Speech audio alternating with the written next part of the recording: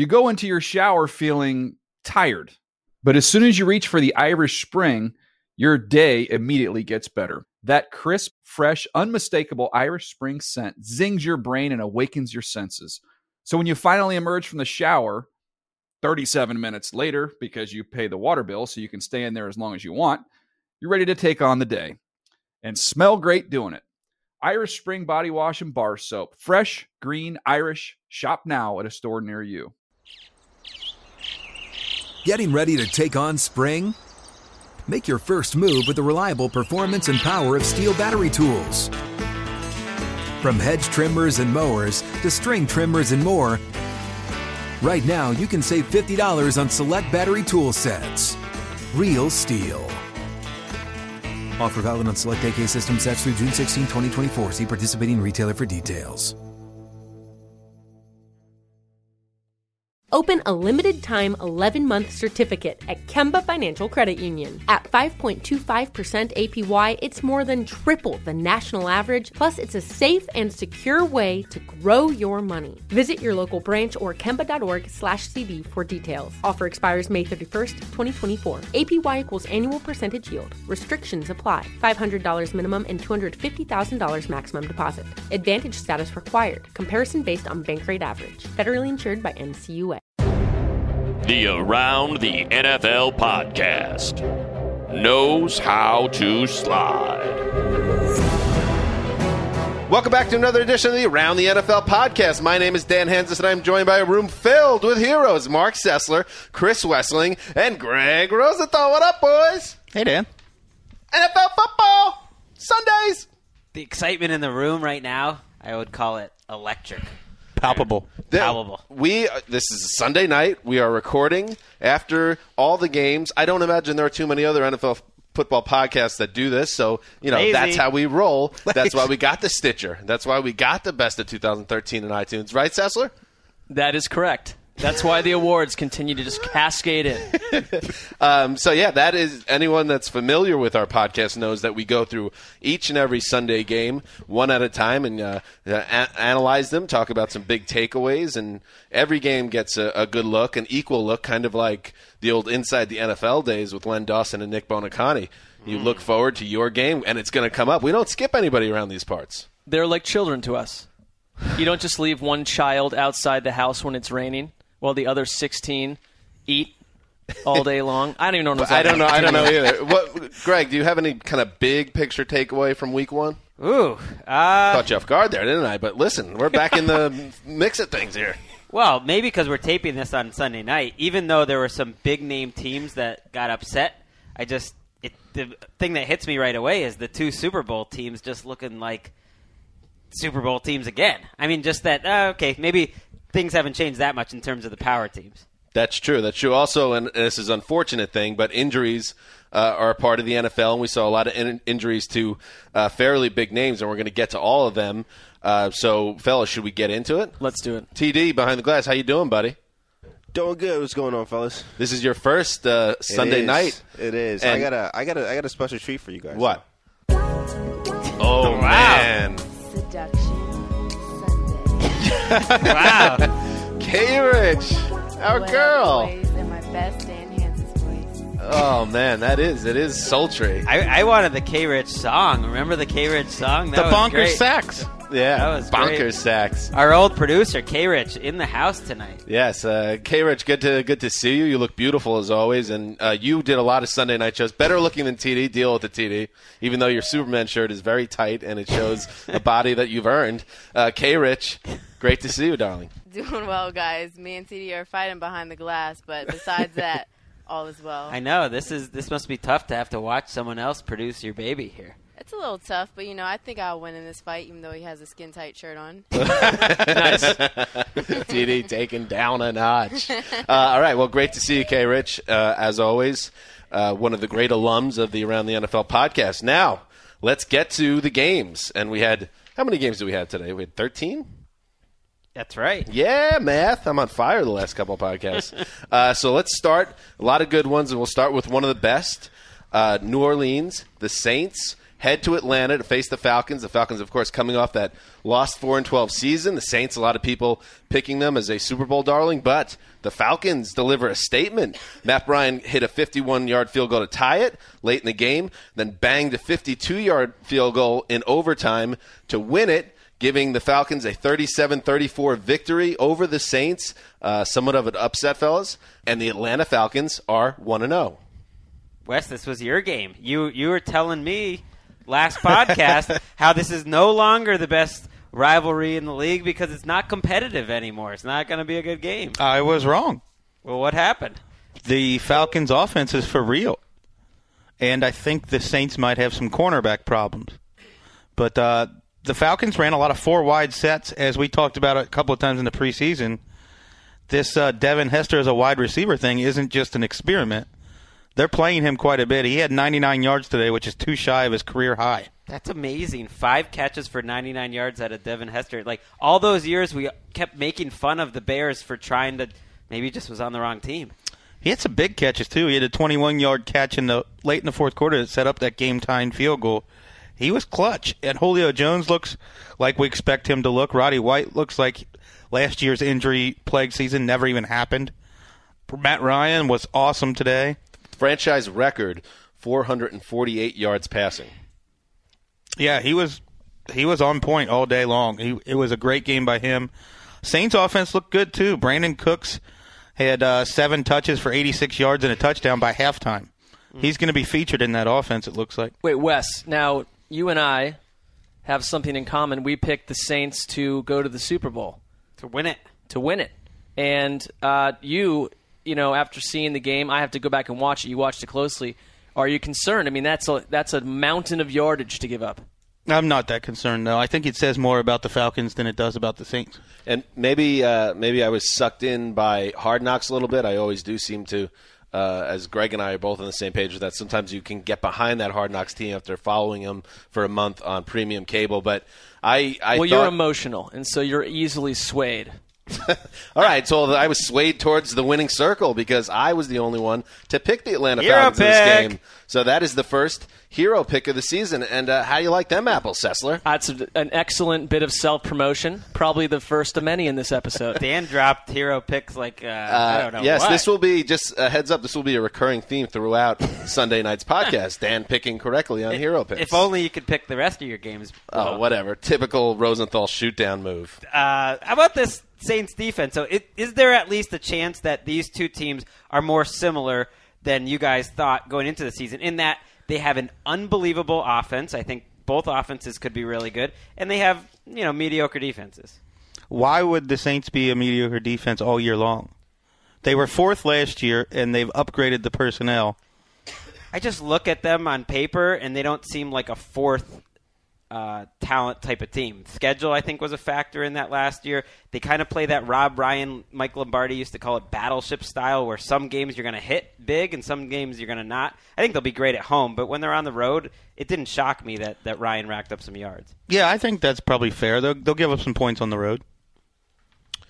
Moving on. Greg Rosenthal's New England Patriots going to Miami. Everybody, a lot of people thought, hey, the Pats will take care of business. A lot of people picking him to go to the Super Bowl. No, it didn't work out that way. The Miami Dolphins went off, outscoring the Patriots 23-0 in the second half in a 33-20 win over the defending AFC East champions. That is a difficult loss for the Pats. Greg Rosenthal, your thoughts? Well, there's nothing fluky about it. The Dolphins completely dominated the second half of the game on both lines. I mean, the Patriots' offensive line just got shredded. Cameron Wake was probably the MVP of this game, or it was Noshan Moreno, which just reminds me, the offseason, sometimes it doesn't matter at all, because I was killing Noshan Moreno. Remember, he showed up to camp out of shape, and then he had surgery. We thought maybe he gets cut. He ran like he had been listening to everyone talk about that he was only a scheme player, because he broke a tackle on every single play. I mean, whether it was the first quarter, second quarter, it just popped off the screen. Even though Lamar Miller started, Moreno finished off the Patriots. You know who wasn't the MVP of this game? Tom Brady, who obviously, we're all on the same page that Brady is still going to be a top-level quarterback this season, but this was not a good start for the mighty quarterback. Well, after the first half, they looked like they were in midseason form. They moved the ball really well in the first half, scored a lot of points, short passes. By the end of the game, he's in the Gabbert zone. 4.4 yards per attempt for the game. 56 throws. And I think the problem was, even though he got hit a lot, he got knocked down 10 times in this game, so that's the recipe to beat him. There were a handful of times when he did not have pressure on him, and he threw it deep, and he was not accurate. He missed 5 deep throws. 2 for 18 on passes of 15 yards or more. See, I'm just making it. I'm thinking of ones even that were easy, but that pretty much tells the story for you. What happened to the whole thing about Brady and his receivers having another year to coalesce? Not today. It's a better receiver group overall. Edelman was very active. Tompkins was okay, but they don't have a speed vertical guy. That's a problem. And Gronk, was on the field. He scored a touchdown, had a fine fantasy day, but he didn't look like the same Gronk. He's not moving as well. So there's a difference between the Gronk that came back from back and arm surgeries and the Gronk that came back from the knee surgery? At least so far. I would think he'll get into the mix. It was always up in the air whether he was going to play week 1, but he just wasn't moving nearly as well. And when you're throwing deep to Edelman and Amendola, those aren't deep guys.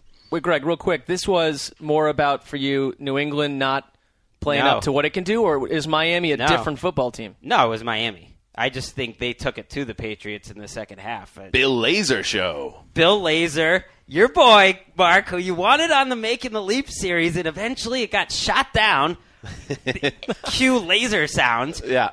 Dolphins. He came out, he looked good. Dolphins top 30 points in a game. This is breaking news because over the last 2 years, they were tied with the Jaguars for fewest 30-point games in the NFL. The Dolphins turned the ball over 3 times in the first half. They get a C-plus game out of Ryan Tannehill. When you guys go back to watch this game, Tannehill didn't play that great, missed a lot of throws.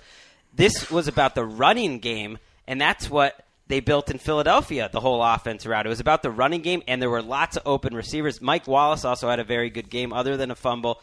I like the look of this offense. Looked a lot more cohesive. I can't wait anymore, fellas. I think we have to get Kevin Patra on the line for his first appearance of the 2014 season. It feels like the right time. So why don't we do that? We'll get him on the line and talk about some games he watched closely, starting with Buffalo, Chicago. TD, can we make that happen? Yes, we can. Kevin Patra, are you there, buddy? Yes, sir. How's it going, fellas? Kevin Patra, coming at you, buddy. Welcome back. Another season. How are you? I'm doing fantastic. We got real football finally. What dark bar are you in, like huddled in a hallway after watching a full slate of NFL action? You know what? I've had a rough couple days, so I was just hanging out with my brother. Ah, okay. I've learned enough about Patra, working with him for several years now. When he said he has a rough couple days, don't ask. Right. Because it can mean a lot of different things. Right. This is the man who's openly spoke of street fights. Right. He's basically a local tough.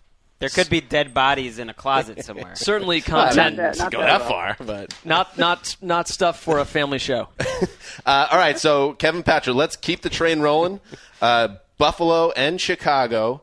The Buffalo Bills, of course, went to the Windy City. Everybody thought, the Bears are going to take care of business. It didn't work out that way. Buffalo jumped out to a 17-7 lead after Jay Cutler led the Bears back to tie it up. The Bills finish it off with a field goal to win it. And you have a 1-0 Bills team and an 0-1 Chicago Bears team. We did not see this coming, did we? We didn't, especially after the Bears' first drive. Cutler just diced up the Bills' defense, and it looked like, wow, this could be just as easy as he started out last year. And then it just fell apart for Cutler. He turned into bad Cutler. He started throwing off his back foot when the Bills started getting pressure. He made the worst interception I've ever seen. That Kyle Williams, the defensive. Did you see Josh McCown's interception today? Pardon? Did you see Josh McCown's interception today? Because maybe that would be worse. Well, I did see it. It was, but I mean, when it just gets a tackle, I'm sorry. Go on. And then E.J. Manuel didn't play great, but he was a game manager. He looked better than he did in the 5 preseason games, but that isn't saying much.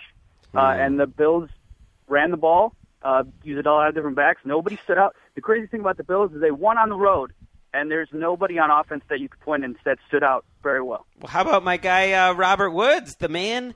There's a sandwich on the line if he leads the Bills in receiving. And you know what he's doing after 1 week? He's leading the Bills in receiving. 4 catches for 78 yards for Robert Woodson. He clearly had the most rapport with E.J. Manuel. He looked to him early in the beginning of the game, and he had a good 32-yard catch and run. But early it was mostly short passes. Check down E.J. was in full force early, and then he hit Sammy Watkins on a couple seams, and then he started to open up a little bit. But he only threw 22 passes. They were clearly managing the game for him. And how about Fred Jackson? Everyone wrote this guy off 3 years ago. Fred Jackson had half as many carries as C.J. Spiller, but had more yards, 61 yards. Fred Jackson can still move. Yeah, and he stiff-armed the hell out of Chris Conte to get to the 1-yard line, too. It was murder. It was an awesome run by him. The Bears ran blitz, and he got past it, and he was just gone. And that was the end of the game, and that came after the Bears couldn't do anything on their opening OT drive. And what did you go ahead. What did you see from E.J. Manuel? Well, like I said, I mean, he was checked down most of the way. He was just a game manager. They didn't ask him to do a whole lot. He had one play where he was moving to his left, and he tried to throw it across his body, and he threw a pick. Other than that, he was just checked down. Don't force any throws. If it's not there, dump it off. That was what he did.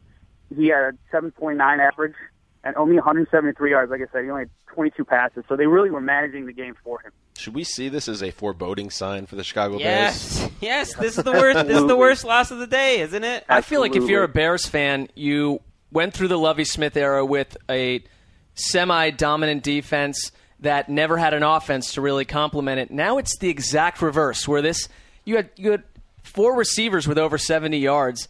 It's a very competent, effective passing game, but then, man, the defense is a nightmare. Well, they had 29 first downs and 20 points, which is a disaster in terms of efficiency. I mean, that means they moved the ball all day, but they couldn't score. They go to San Francisco next week on Sunday night. Then they're in New York against the Jets. I mean, it's very easy to imagine them 0-2 heading to the Jets and needing a win there early. It could be a bit of a panic time. And Alshon Jeffrey getting hurt and not playing in the fourth quarter and overtime you could tell their offense couldn't do much without him. It was mostly dump-offs to Matt Forte, who looked great again, by the way. I should add that. But the defense, they hyped it up all offseason. They couldn't get a pass rush to save their lives. This defense looks really bad again. All right, let's move on to, and it pains me to say this, but to the game that featured the coach that made the best second-half adjustment of the day. His name is the genius, Chip Kelly. The Eagles fall behind 17-0 in the first half behind a slew of Nick Foles turnovers. They rally back, however, in the second half and end up with a 34-17 win. That is 34 unanswered points after that slow start. So, there was a point in this game where Foles was hurting and struggling, and Mark Sanchez had his helmet on, and all of a sudden people were buzzing about what was happening with the Philadelphia Eagles, but all was right by the end of the fourth quarter. Yeah, it was really a game of two halves, and Nick Foles, to be honest, Nick Foles played the same pretty much throughout. It was just the better players finally won out. On the Eagles side, which clearly had more depth and just won out. And Foles stopped turning the ball over. He still made not so great throws. He still was high on a lot of throws. And he still held onto the ball too damn long. Throw the ball. That's why he kept getting those sacks. He didn't get rid of the ball. He had protection at first, and then he just didn't see the guy from the backside. 2 fumbles on the first 2 drives set up the Jags for their two touchdown scores by our boy Allen Hurns. Allen Hurns was probably the MVP of the entire league after the first quarter of the first week. I think I worked at TGI Fridays with him in the summer of 2000. Is that the same guy? The last not, I promise you. Oh, okay. Should we give credit to the Jaguars for being feisty here, or just annoyed that they didn't hold on to the lead? K-Rich with a thumbs down to Greg's assertion. Which I'll answer. I'll step in. Why should we give them any credit? They're supposed to be good this year. Go up 17-0 in the third quarter. You can't get blown out in that game. Well, that is a terrible way to finish a game for Jacksonville. Jaguars still had the lead going into the fourth quarter. That was rough. I like that week 1 brings out all the crazies. Yeah. All the knee jerks. Somebody tweeted me at like halfway through the second quarter and said, I can't wait to hear your precious genius Chip Kelly on the podcast tonight. These people, I don't know. The week 1 overreaction stuff really gets to me. Well, Kevin, how should we react to Toby Gerhart making the lead candidate? 18 carries for 42 yards and 2.3 yards. I know he was, he hurt his ankle or something during the game. He dinged up. How does he look to you before that, though? Is this guy really someone you can anchor the offense to? I don't know, because their offensive line, he was running into guys at the line. I mean, every yard he got, he earned hardcore. There was no open holes. I think he had one run where he bounced it outside that he got like 6 or 8 yards. But that was it. I mean, he was getting hit right at the line every time. They were not opening up a single hole for him. I'm kind of worried because he didn't seem to be able to burst through those tackles like we saw in the past. Thank you, Kevin. See you, Kevin. Kevin Always. Covering the Giants for us on Monday Night Football live in Detroit. In the house. In the house. Go I always on. feel that like is exciting. we pan out from Kevin, and he's in a Chicago bar where he's convinced everyone in the tavern to stay quiet while they turn the music down, and now that he's off the phone, back to normal. Yank it up. It's Yeah. Lionel Richie. Like, everybody's dancing. I can imagine. Lionel Richie? Yeah, everybody's dancing on the ceiling? Yeah, for sure. Hey, by the way, TD, I'm just thinking, like, this is a new season. It's exciting. We're going through all the games on a Sunday evening.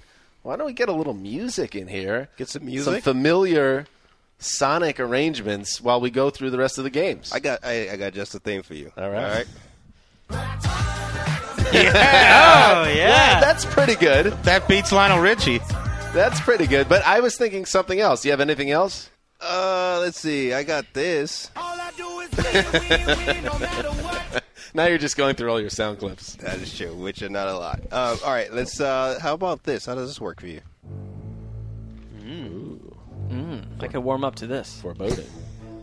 That's nice. All right, let's keep moving forward. I like to call this song Mountainside Death Wish. That checks out. All right, let's move on. Cincinnati Bengals, the Bengals head to the Baltimore Ravens. And it doesn't work out for the Baltimore Ravens. The Cincinnati Bengals get a 77-yard touchdown reception from A.J. Green with less than 5 minutes to go. That was countered after a Steve Smith touchdown reception put the Ravens ahead. The Bengals blew a 15-0 lead, but still came back to win 23-16. Woo! Bengals, another hero pick for one, Dan Hanzus. And while we're here, TD, do you have anything you could play for the rest of the fellas? Because I was listening to the podcast the other day when you were talking about some of my hero picks. What do you got there, TD? Oh, my gosh. Dolphins, Patriots, another game where Dan Hanzus has a hero pick because he's insane.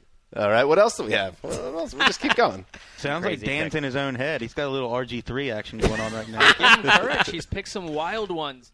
Anything else?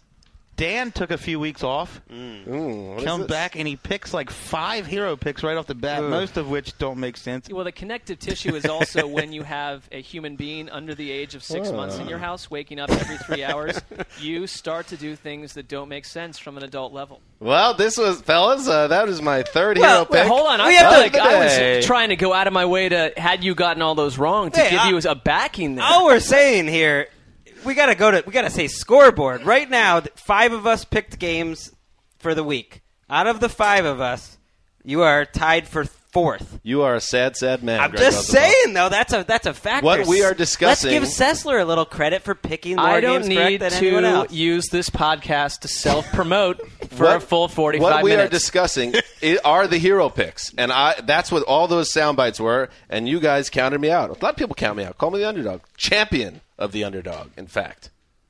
Let's move forward. Dan has brought this podcast to a screeching and awkward halt. All right, so thank you. Let's get back into it. You guys are put in your place, and I'm happy. A.J. Green wins it, 77-yard touchdown. The Bengals, big road win over Baltimore. There was a game? I love that Cincinnati, when we're concerned about this potentially being an average team, opens with 5 straight field goals.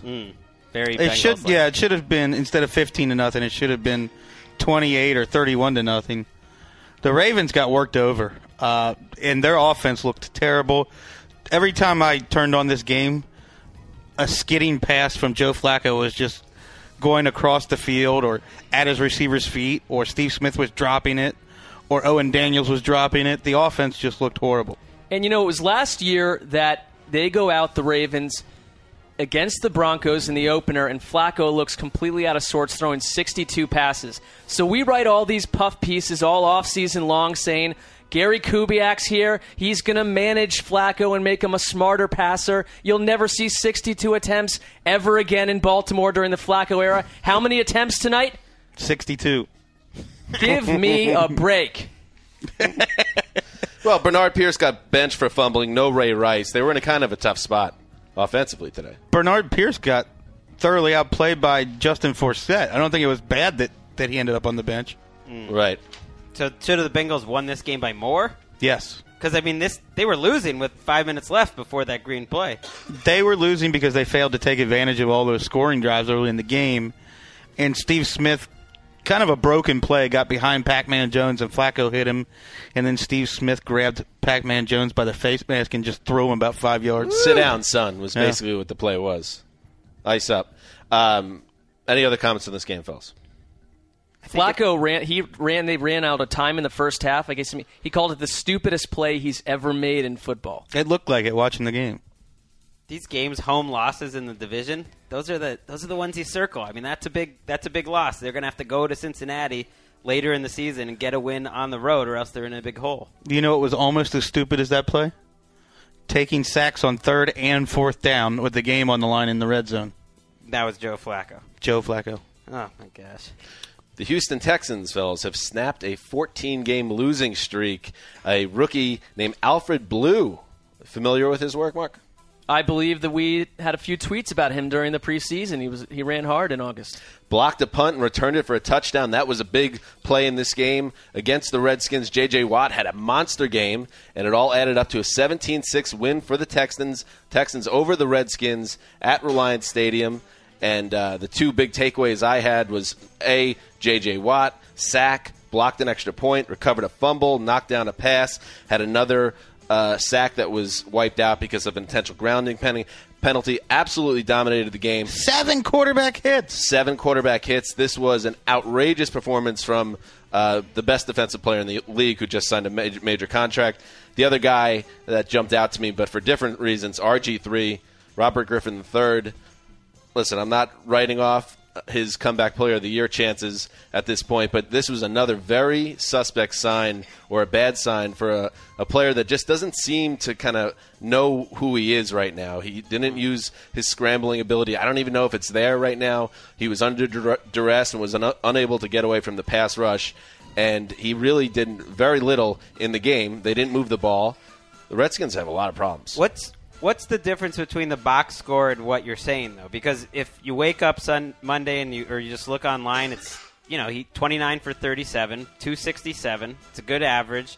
Did fumble twice, so that's big. But it doesn't look like he had a disastrous game if you just look at the box. And I guess that's when the box score can be deceiving. And I when we watch these games, maybe if I rewatch it, maybe it will seem that he played better. But I implore you guys to check it out, as I know you will, and let me know what you thought about it. He just didn't seem to be a confident player. There was just the way he was playing. He just doesn't look anything like the guy in 2012. That knee brace is gone, but he didn't have any of that dynamic juice. And he certainly seems to be hesitant about running with the football. Maybe that's a Jay Gruden plan to keep him in the pocket, but that's still very much a work in progress. Beyond the box score, didn't he also throw almost every single pass within 5 yards of the line of scrimmage? Yeah, there was not a lot of downfield throwing. It didn't help that Jordan Reed, who's really one of his big guys over the middle, went out with a hamstring injury, left the game. Deshaun Jackson was not an impact player in this game. There was no explosiveness in their attack. What a terrible Week 1 feeling for Redskins fans to score 6 points in Houston, to let I know Ryan Fitzpatrick, I know the Texans didn't score a ton either, but 206 yards, 9.4 yards per attempt. We killed Fitzpatrick in this Texans offense. Did they at least look a little bit better in this game than expected? Yeah, I mean, here's the big takeaway for me. Arian Foster is back to being a workman in this offense. He had 26 carries, went over 100 yards for, I believe, the 26th time in his career. He looks like he's healthy. If you want to talk about a big downside, DeAndre Hopkins also had a long touchdown. 76 yards, making the leap candidate, I believe. Yes. So he looked good. I don't want to bury what can be seen as the lead potentially as well for the Texans. Jadeveon Clowney suffered a knee injury, left in the second quarter, out 4 to 6 weeks per Ian Rappaport, the rap sheet, with a torn meniscus issue that will require surgery on Monday and also a sprained MCL. So that is the bittersweet aspect of what was a very good day for the Texans. By the way, our daunting NFL music is spun into what seems like a low-level dance hall. Oh, I know this one. Come on. This one's a jaunty hit. Somebody in the corner doing the Charleston. Apparently you guys don't own Power and the Glory, the great NFL film CD that was put out about 15 familiar years with ago. this song. I just think maybe, let's shift into something a little bit more TD. Mark Sessler has requested he wants change some rough the and song. tumble. I want to go back music. to Mountainside Death Wish. Maybe Blackbeard's Revenge if you have it.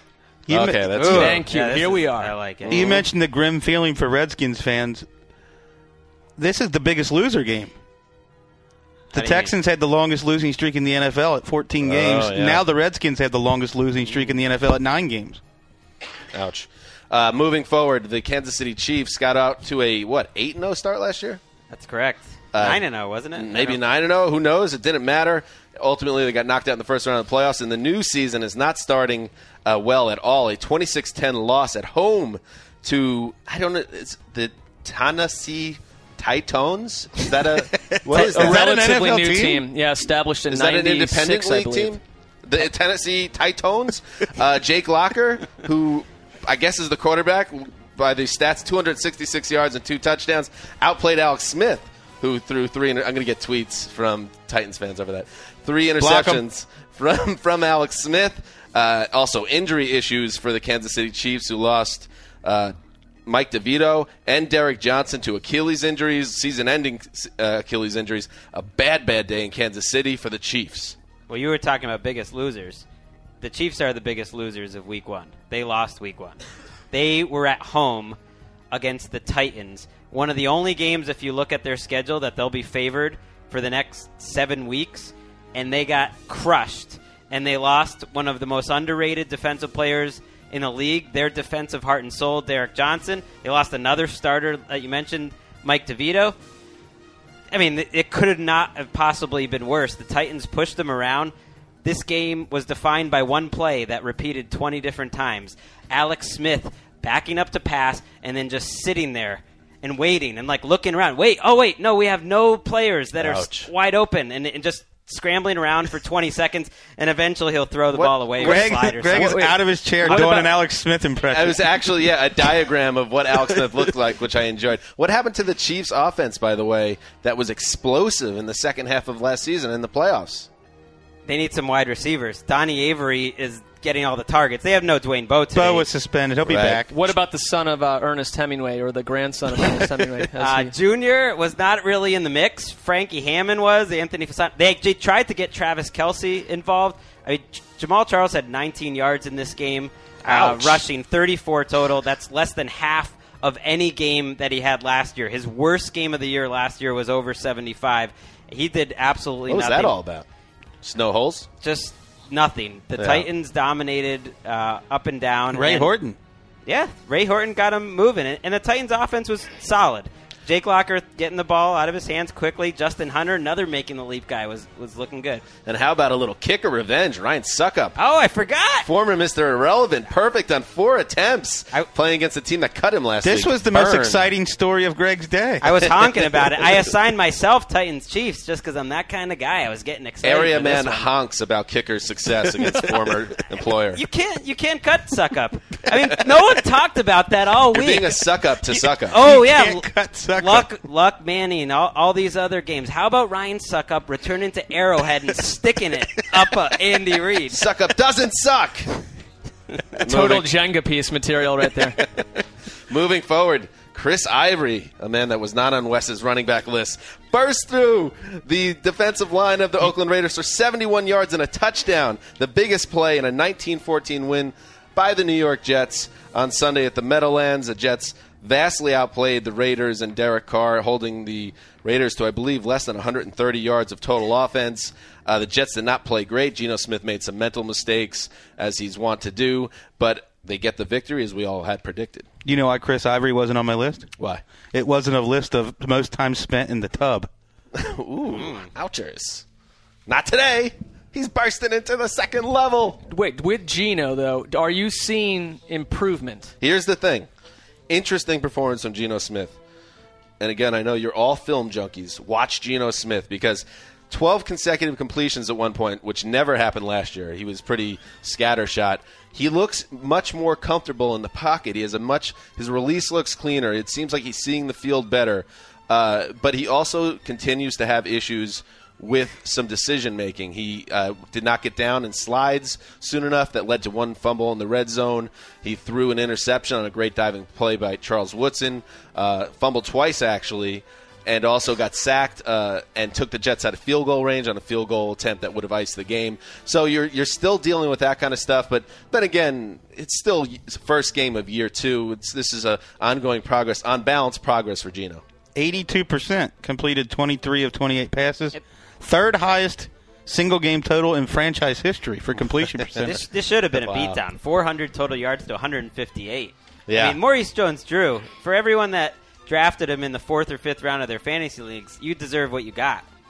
Anyone could have seen there this. is nothing going on in that backfield. And Derek Carr, to his credit, he started out, I believe, 5-5, actually, a lot of checkdowns and things of that nature. But once Rex Ryan really started to kind of get in a groove, Carr had nowhere to go with the ball. He was running for his life. They got a late touchdown and a beautiful catch by James Jones to at least give him a shot in an onside kick that didn't work out for them. But, when you look at this Raiders offense, the running game's not getting you excited. They don't have great weapons. And you got a rookie quarterback. Wes, you talked about it on our last podcast. He's entering a deathly situation, so I don't see how this could turn out well. Won't be quite the same story potentially next week when they go into Green Bay to face a hyper-angry Packers team. No, the secondary not quite tested by Derek Carr. He didn't really have a chance to because the Jets have that great front. But Aaron Rodgers, he's going to be taking shots at the Jets secondary next week. But for now, a win for my team.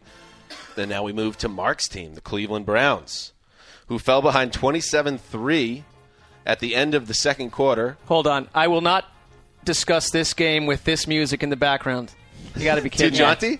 Yeah, what is this one? This is just This outrageous. is another classic. You guys aren't true fans of the game if you don't like all these songs. This is great NFL films. All right, for John, now we're in a meadow. Is this good for you? You like meadows. This is fine. You like wilderness and meadows. This is good. All right, let's move forward.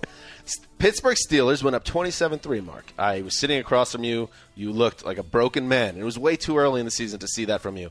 But then something happened. Brian Hoyer wakes up. The offense wakes up. All of a sudden, it's 27-27. Browns even get the ball. They have possession late in the fourth quarter with a chance to win. It doesn't work out.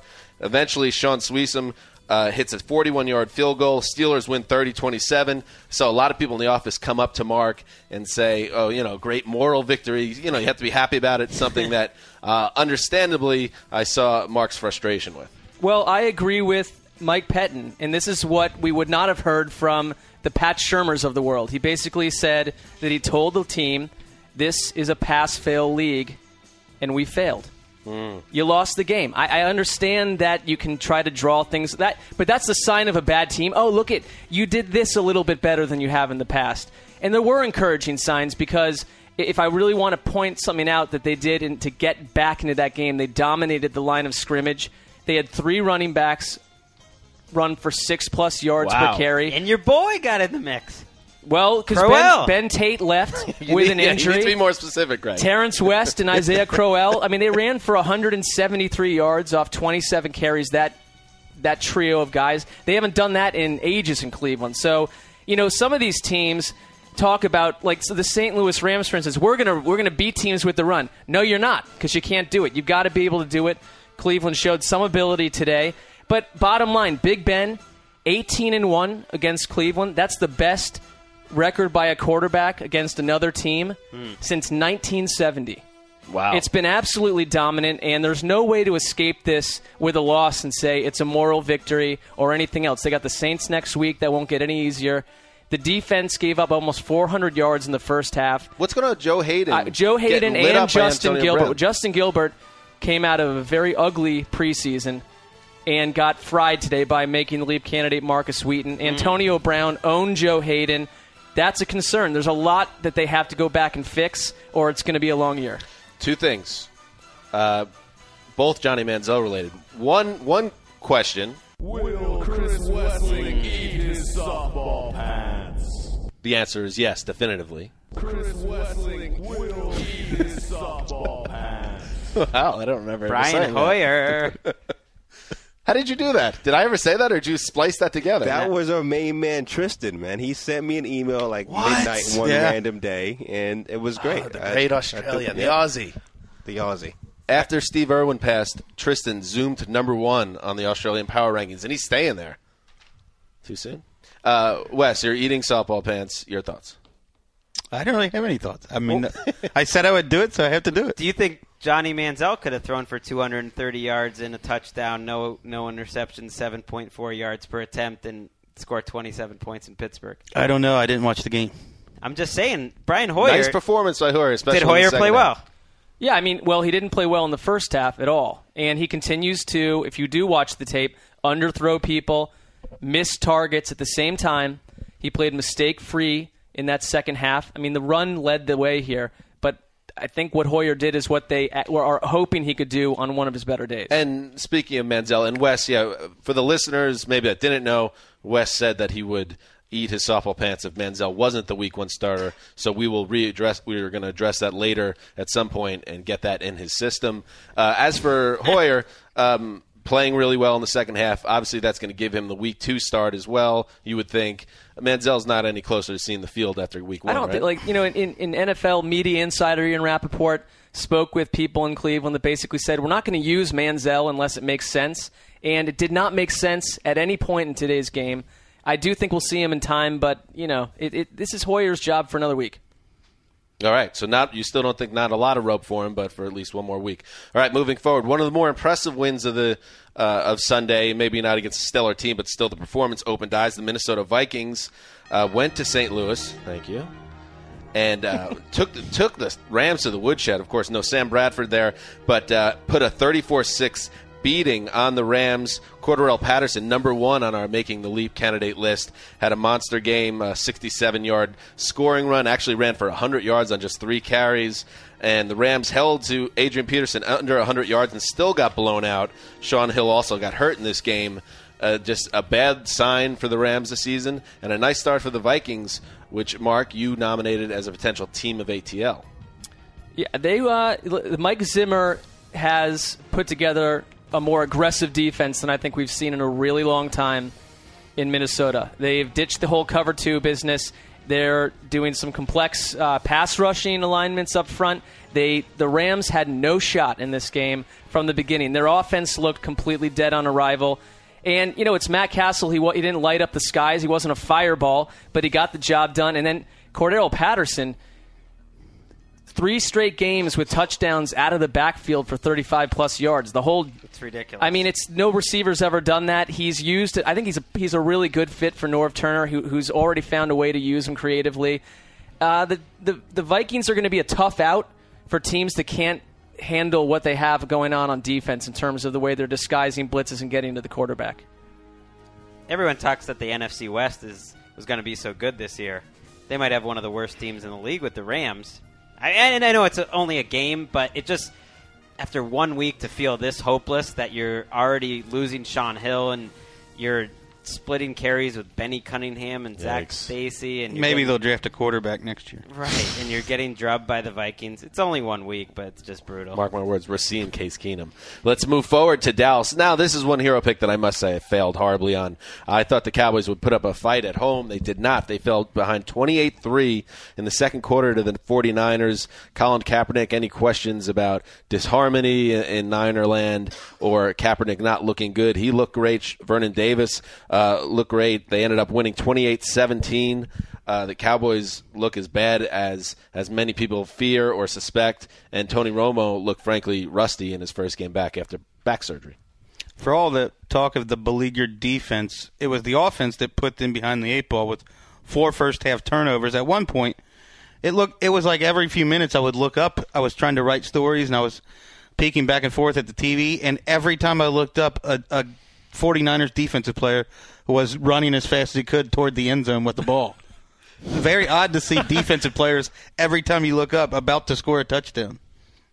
I can't believe Vernon Davis only had 44 yards in this game. It seemed like every time I looked up, he was running free, too. The Cowboys defense didn't even play that bad in this game, did they? Yeah, they I don't did. know. They did? Yes.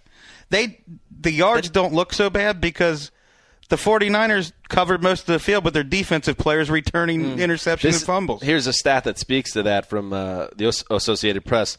The Niners led 21-3 after the first quarter, despite running just 4 offensive plays.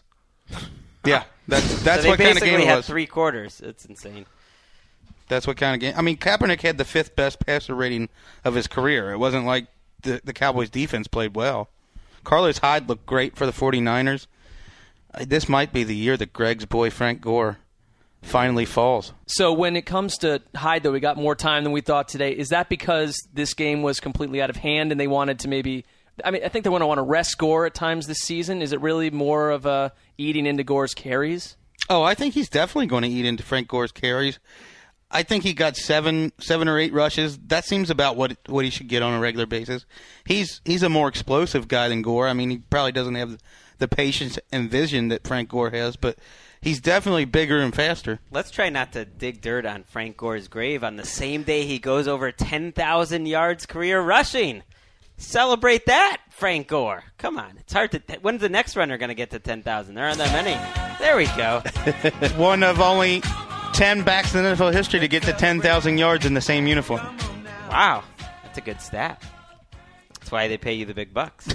I must have lost most of it. All right, let's move on. We'll head to Tampa, where the Carolina Panthers did not have Cam Newton, who was a scratch with a rib issue, and Derek Anderson, an old friend of Mark Sessler, 2007 All-Star of the Browns. He was juicy today. Steps in and does the job. He throws for 230 yards and 2 touchdowns, gets the Panthers out into a nice 17-0 lead. The Bucs staged a comeback, but ultimately the Panthers held on for a 2014 road victory, a nice win for Ron Rivera in a bad way for the Bucs to start a season that, frankly, let's say it has a lot of promise despite how ugly it ended, and Josh McCown delivered a very uneven performance. It got better later in the game when he threw some touchdown passes, but he had one of the worst interceptions, as we said, when Patrick was on the line, you'll see ever, and generally kind of looked more like the Josh McCown we remembered that wasn't in the comforting womb of Mark Trestman. That's a disturbing image. Mark Trestman's womb. Very warm, liquidy I feel like place. I think someone is going to send in a good Photoshop on Twitter from that. Yeah, you got to beat the Panthers when Derek Anderson starts. Absolutely. It's a terrible loss for a Rams team that people are excited about. Anderson legitimately played well. He did not have a good fourth quarter, but he legitimately made throws in a few plays in this game that most quarterbacks wouldn't make. Like he had a quality start. I don't think they lost that much for this one game going to Derek Anderson. And watching this game, I have to admit I had some residual team of ATL love. I'm watching this Carolina Panthers team, and I'm thinking, do we have to give up on this team? I love this team flying around on defense. The old flame is back in your life. Yeah, maybe the lesson might be here that if you want to get Derek Anderson to revive that October 2007 form, you prepare him for 4 years for one game. And that's what they did, and he came out and threaded the needle. There is a genuine quarterback controversy in Carolina, right? Well, that's not true. Okay. But I will say this. First of all, you talked about the team of ATL. We're picking one. We have 4 finalists. But I did say, Greg, as you know, we have the right, we reserve the right to make a Matthew Mulligan. We have that. So if we want to bring the Panthers back in the mix, we have a couple of weeks. Well, and we never technically eliminated them in the elimination chamber way back in August either. Dan, does Cam Newton's sartorial choices today eliminate the Panthers from your mind? You know what? Cam Newton's got to relax, by the way. If you're inactive in a game, I don't want you coming out dressed like an American Gladiators character. I don't want you sprinting to the huddle and you need to get admonished by the referee on the field and then by your coach. I thought that was a fan or someone. And he'll be fined for that. So really great contribution. It's Thank just like, you. Cam, calm down. And I asked David Ely, one of our great editors downstairs, is he an only child? Like, why does he have this constant need for attention? Just do what all the other injured quarterbacks do. I know it's the first game you've ever missed, but just put your headset on, whisper to the offensive coordinator and the quarterback coach and and Derek Anderson every once in a while. Just, pipe down, buddy. Well, maybe as he spends more and more time on the bench behind Fireball Derek Anderson, he'll learn how his attitude should change. Grow a beard, buy a house in the wilderness. You know who also deserves a little attention? Kelvin Benjamin. Yes. Oh, yeah. That catch he made. Yeah. We've trashed the preseason at times. That's what the preseason's good for, finding rookies like him, because you could tell he was legit in the preseason. He He's my favorite for offensive rookie of the year. 6 catches for 92 yards and a gorgeous touchdown catch. He ripped it out of the hands of Mike Jenkins. The Panthers need Benjamin to be an instant difference maker. He certainly was in this game. A couple other facts. Doug Martin, Bucs running back. Him and RG3, they should just get together and talk about how great 2012 was. He had 9 carries for 9 yards, took a wicked hit, and he just didn't seem like himself in this game. And then finally, Deshaun Goldson, who gets paid a lot of money by the Bucs to make plays. Everything we're saying about Derek Anderson's great, but he threw an interception with under 2 minutes to go, or should have been an interception, right to Deshaun Goldson, who could have walked in for the go-ahead score and potential game winner. He dropped the ball. And then the Bucs turn it over in the next play from scrimmage, and the game's over. Deshaun Goldson needs to make that play. One last note on Kelvin Benjamin. He had 20 more yards in his first game than Steve Smith had in any game with the Panthers last year. I'm going to say it's not a good sign for the Bucs offense that Javorsky Lane was their most explosive player. That's my take. Finally, Sunday Night Football. Yeah, let's talk about it. The Denver Broncos again look like the Denver Broncos after we saw the Seattle Seahawks dismember them in front of all of America and the world. They jump out to a huge first-half lead, 3 touchdown passes from Peyton Manning to Julius Thomas. They hold on to win in the second half. The Broncos are back on the winning end of things, 1-0. Thoughts? Are they weirdly boring, the Broncos, that they just make these wins look routine? And I feel like I should be more excited when I'm watching the Broncos. It was a little bit of a letdown just that they got out to such a big lead in this game. I'm impressed with not so much the offense, because we saw that all last year, but their defense. They use the offseason to get tougher, bring in different, more physical players. It showed tonight. Andrew Luck has been behind a bad offensive line the whole time he's been in Indy.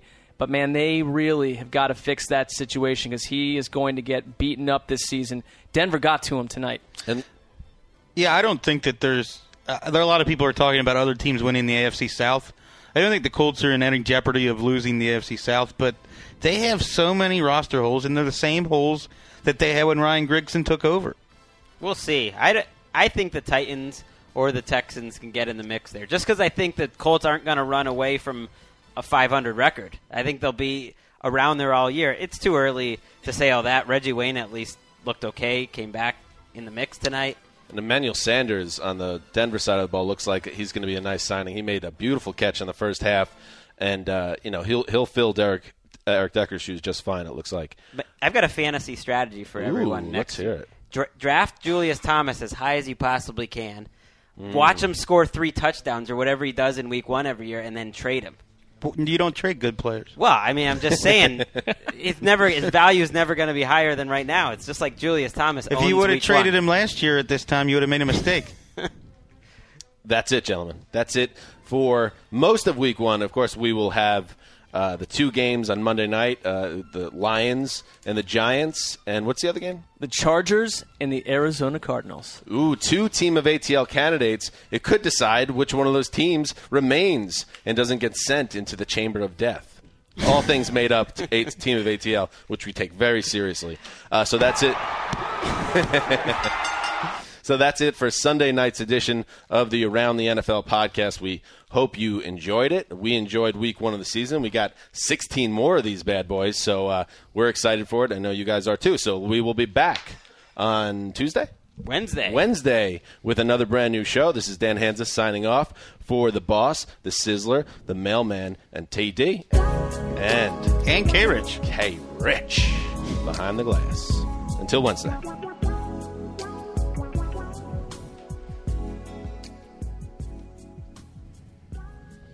You go into your shower feeling tired, but as soon as you reach for the Irish Spring, your day immediately gets better. That crisp, fresh, unmistakable Irish Spring scent zings your brain and awakens your senses.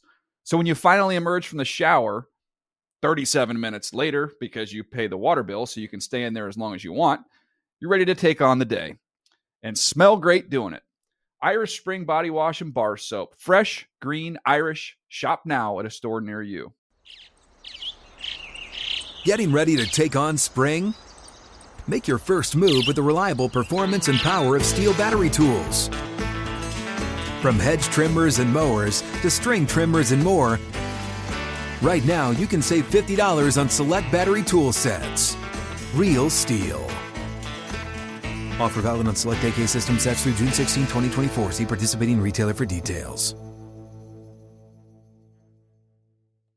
If a new house is on your wish list in the next 5 years, grow your savings faster and experience your dreams with an Ohio Homebuyer Plus account from Kemba Financial Credit Union. A savings account specifically designed to save for a new home, where you can earn 7% APY, a $500 matching bonus, and a $1,500 mortgage closing cost credit. Learn more at Kemba.org. Offer expires March 31st, 2025. APY equals annual percentage yield. Restrictions apply. NMLS 292230. Equal housing lender. Federally insured by NCUA.